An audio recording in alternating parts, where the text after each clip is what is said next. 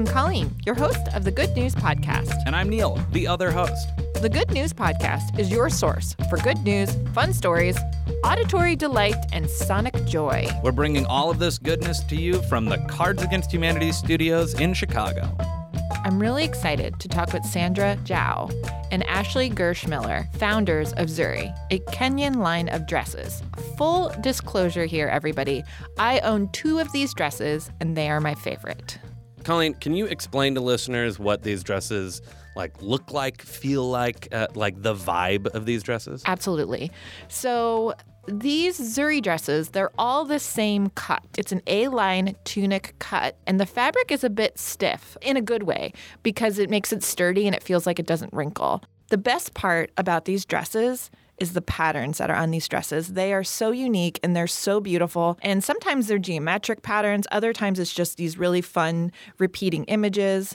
I have my eye on a dress that what looks like a little yellow lantern is being repeated over and over and over. Ashley and Sandra are both American and have spent a substantial amount of time in Africa. And they saw how corruption and the misappropriation of aid funding can hurt the market.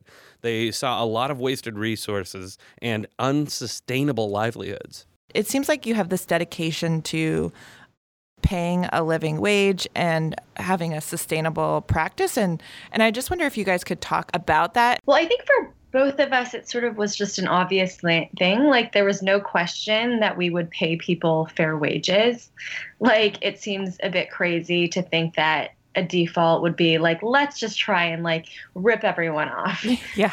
But also, since both of us were living in Nairobi, the idea of sourcing locally was also sort of the best and only option. So I think a lot of what we ended up doing in some ways was just sort of out of just what was available. And then also just because I think both approach our lives and the people around us with a measure of respect and generosity and I think that we've tried to run our business in the way that we want to live our lives. I think that's beautiful. And the patterns on the dresses and the shirts are so amazing and so beautiful. I'm just curious where those patterns come from. We shop for many of our prints just in the market. And it's really cool. We went to one of the manufacturers that we worked with in Ghana, who also distribute in Tanzania, and we've bought their fabric in the markets there. And they have in-house designers, and we were able to actually meet them and see the process of how they do their designs. Additionally, we also have worked with a group of women in Ghana to do handmade batiks. So they're wax prints, yes. And they're really, really beautiful. And I think another thing that I appreciate about the prints is that I'm sensitive to cultural misappropriation, right?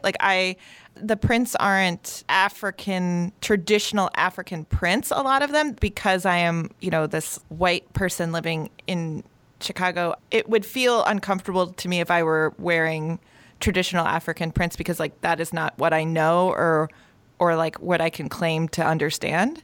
I would challenge a little bit sort of the idea of what a traditional African print means and what that looks like to you or to anyone.